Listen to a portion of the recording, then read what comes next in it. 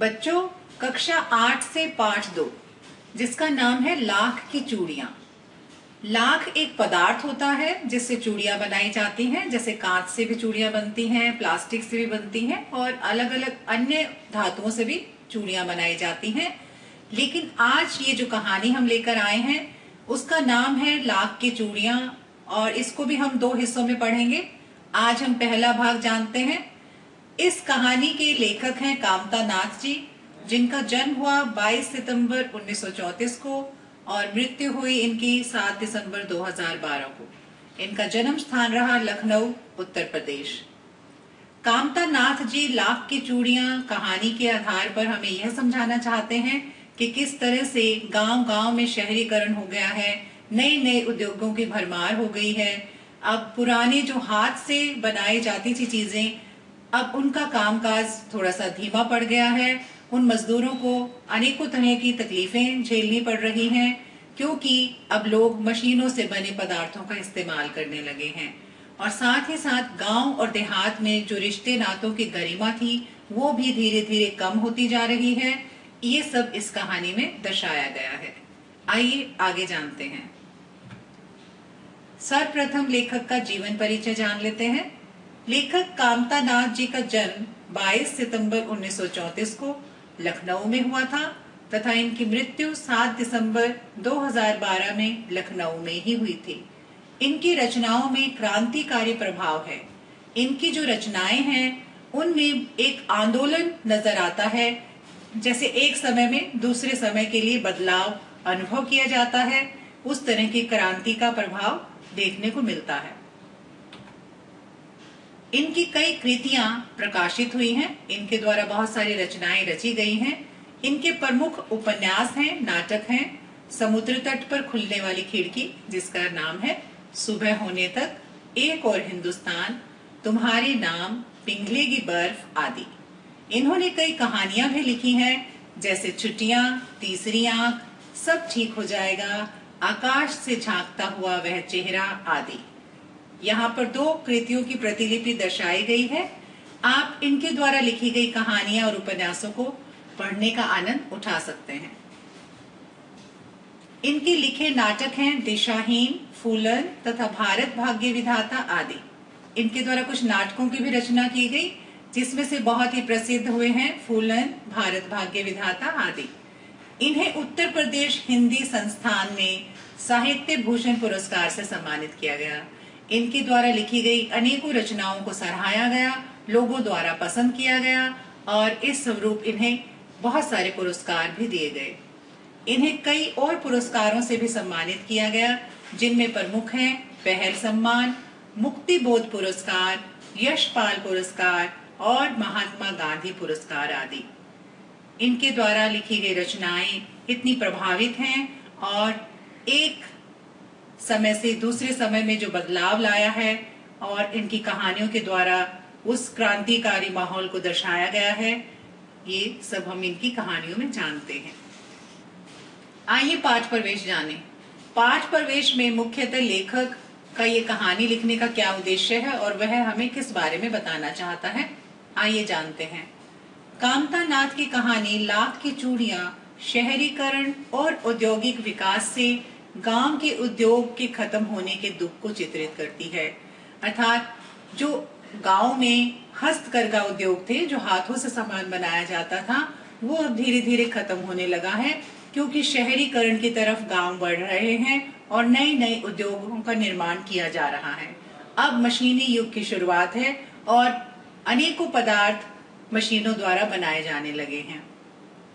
यह कहानी रिश्ते नाते के प्यार में रचे बसे गांव के सहज संबंधों में बिखराव अर्थात बिछोड़नपन और सांस्कृतिक नुकसान के आर्थिक कारणों को स्पष्ट करती है। ये जो कहानी है लाख की चूड़ियां, इसमें गांव और देहात में किस तरह से रिश्ते नातों की गरिमा थी पहले, जो कि अब खत्म होती जा रही है, संबंधों में बिखराव आ रहा है, वहां की संस्कृति को भी नुकसान पहुंच रहा है और इसके साथ साथ आर्थिक जो स्थिति है उसमें भी लोगों की बदलाव आ रहा है क्योंकि शहरीकरण हो रहा है, नए नए उद्योग आ रहे हैं और पुराने उद्योग धंधे बंद हो रहे हैं। यह कहानी एक बच्चे और बदलू मामा की है, जो उसे लाख की गोलियां बनाकर देता है। गोलियां अर्थात कंचे, जो कि बच्चों को उसके साथ खेलना अच्छा लगता है। और वह बच्चा इस बात से बहुत खुश होता है, क्योंकि बच्चों को गोलियों कंचों से खेलना बहुत पसंद आता है। धीरे धीरे समय बीतता है और कहानी आगे बढ़ती है, और वह बच्चा बड़ा होने के बाद एक बार फिर गांव आता है। अर्थात जब वो बचपन में छोटा होता है, उस समय वह गांव में जाता है, जो कि उसके मामा का गांव है। वहां पर जाकर वह बदलू मामा के द्वारा बनाई गई लाख की गोलियों से खेलता है और उसका बहुत ही अच्छा समय बीतता है वहां मामा के गांव में। लेकिन कुछ ऐसा होता है कि उसे वहां से दूर जाना पड़ता है, और एक बहुत दिनों के बाद वह उस गांव में लौट कर आता है। और बदलू से मिलकर औपचारिक बात करते हुए उसे मालूम होता है कि गांव में अब लाख की चूड़ियां बनाने का कामकाज लगभग खत्म हो रहा है। जैसा कि जो बच्चा है कहानी में, वो बड़ा हो चुका है, बहुत दिनों के बाद गांव में आया है, और बदलू मामा से जब वह मिलता है तो औपचारिक बातचीत यानी कि हालचाल पूछता है उनका, और गांव के हालचाल के बारे में पूछता है। तो उसे पता चलता है कि अब लाख की चूड़ियां बनाने का काम अब खत्म हो गया है, क्योंकि गांव में भी नए नए उद्योग आ गए हैं। बदलू इस बदलाव से दुखी है, क्योंकि बदलू का जो अपना काम धंधा था वो अब खत्म हो गया है, क्योंकि वह हाथ से लाख की चूड़ियां बनाता था, वो जो कि अब लोग पसंद नहीं करते हैं। अब लोग कांच की चूड़ियां ज्यादा पसंद करने लगे हैं। किंतु वो अपने उसूल नहीं त्यागता है। जो उसके जिंदगी में उसूल हैं वो उन्हें नहीं छोड़ता है। साथ ही अपना जीवन चलाने के लिए कई और रास्ते निकाल लेता है, जैसा कि जीवन में रोजी रोटी कमाना और जीवन को अच्छे से चलाना बहुत जरूरी है, इसलिए वह अन्य दूसरे रास्ते चुन लेता है, जिससे उसका जीवन आराम से चल सकता है। इस कहानी में लेखक विपरीत परिस्थितियों में, अर्थात कठिन जो परिस्थितियां आ जाती हैं जीवन में, उनमें भी अपने उसूल को न त्यागने की सीख देता है। अर्थात व्यक्ति को अपने उसूलों पर, सच्चाई पर कायम रहना चाहिए, और किसी भी परेशानी का सामना साहस पूर्वक करना चाहिए, तथा उन्हें इस बात का उन्हें संतोष है, शांति है कि उन्होंने अपने असूलों को नहीं छोड़ा है और वे अभी भी जीवन यापन की लड़ाई लड़ रहे हैं। आइए पाठ की शुरुआत करें, जो कि एक बहुत ही सुंदर कहानी है जिसका नाम है लाख की चूड़ियां। लेखक कहानी की शुरुआत कुछ इस तरह से करते हैं। सारे गांव में बदलू मुझे सबसे अच्छा आदमी लगता था। वे कहानी शुरू करते हैं, जो कि मुख्य जो पात्र है वो अपनी बात कह रहा है, अर्थात लेखक ही जैसे अपनी बात कह रहा है कि जब वो छोटे थे बचपन में, बदलू जो उनके मामा थे, मामा के गांव में रहते थे, वो व्यक्ति उन्हें बहुत ही अच्छा लगता था, पसंद था, क्योंकि वह मुझे सुंदर सुंदर लाख एक पदार्थ होता है, लहा भी कहते हैं, जिसको पिघलाकर चूड़ियां या गोलियां, कंचे बनाए जाते हैं, वो लाख की गोलियां बनाकर देता था उन्हें खेलने के लिए। मुझे अपने मामा के गांव जाने का सबसे बड़ा चाव यही था। चाव का अर्थ है खुशी। जैसा कि हर बच्चे को अपने मामा नाना का गांव पसंद होता है, और छुट्टियों के समय वे वहां जाते हैं और खूब मस्ती करते हैं, तो लेखक को भी मामा के गांव में जाना बहुत अच्छा लगता था, क्योंकि वहां पर उसे अपने मनपसंद कंचों के साथ खेलने को मिलता था। आगे वो कहते हैं कि जब मैं वहां से लौटता था, जब छुट्टियां समाप्त हो जाती थी, तो वो अपने घर वापस लौटते थे, तो मेरे पास ढेर सारी गोलियां अर्थात कंचे होते थे, रंग बिरंगी गोलियां, जो किसी भी बच्चे का मन मोह ले। मोह का अर्थ है आकर्षित कर ले। इतनी सुंदर रंग बिरंगी गोलियां बदलू मामा बनाकर देते थे, जो कि अन्य किसी बच्चे के पास नहीं होती थी। उनके साथ खेलना लेखक को बहुत अच्छा लगता था, और उनका वे मन मोह लेती थी, क्योंकि वे होती ही इतनी सुंदर थी। ये कहानी है एक गांव की, जहां पर बच्चा अपने मामा के घर जाता है, और वहां पर जो बदलू मामा है उनके द्वारा बनाई गई सुंदर लाख की गोलियों के साथ खेलता है और प्रसन्न होता है, और उसे गांव में जाना, अपने मामा के गांव में जाना बहुत अच्छा लगता है, क्योंकि जब वो वापस आता है तो उसके पास बहुत सारी ढेर सारी कांच की गोलियां होती है, जिसे वह अन्य बच्चों को दिखाकर भी प्रसन्नता महसूस करता है। वैसे तो मेरे मामा के गांव का होने के कारण मुझे बदलू को बदलू मामा कहना चाहिए था। जैसा कि रिश्ते में होता है कि माँ के गांव में रहने वाले जो व्यक्ति हैं या तो वे नाना हैं या मामा हैं, परंतु मैं उसे बदलू मामा न कहकर बदलू काका कहा करता था, क्योंकि मामा के गांव के जो और बच्चे थे वो बदलू को काका कहा करते थे, तो लेखक भी उन्हें मामा न कहकर काका बुलाने लगे, जैसा कि गांव के सभी बच्चे उसे कहा करते थे। बदलू को उस गांव के सभी बच्चे काका कहकर पुकारते थे। इसी कारण जबकि लेखक के बदलू मामा लगते थे, लेकिन वह उन्हें काका कहकर पुकारता था।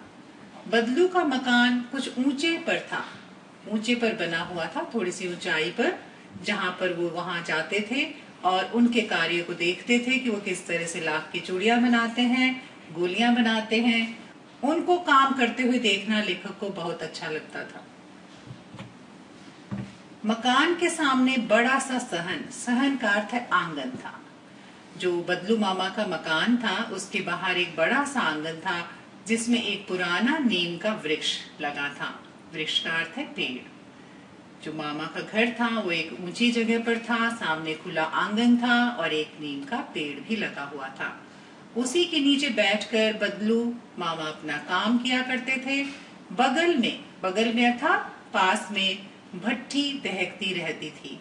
भट्ठी का अर्थ है अंगीठी, क्योंकि लाख को पिघलाने के लिए आग की जरूरत होती है, उसके लिए भट्ठी सुलगाई जाती थी। दहकती का अर्थ है जलती रहती थी, क्योंकि अधिक ताप की वजह से ही लाख को पिघलाया जाता है और उसके बाद उसे आकार देकर चूड़ियां बनाई जाती हैं, जिसमें वह लाख पिघलाया करता था।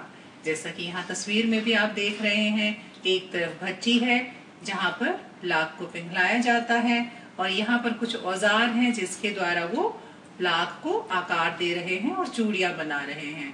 एक और बात, उन्हें हुक्का पीने का भी बहुत शौक था। बीच बीच में वो आराम फरमाते थे और हुक्का गुड़गुड़ाते रहते थे। सामने एक लकड़ी की चौखट का अर्थ है लकड़ी का चौकोर टुकड़ा पड़ी रहती, जिस पर लाख के मुलायम होने पर वह उसे सलाख का अर्थ है धातु की छड़ के समान पतला करके चूड़ी का आकार देते थे। यहाँ पर ये बताया गया है कि जो बदलू मामा लाख की चूड़ियां बनाते थे वे किस तरह से बनाते थे।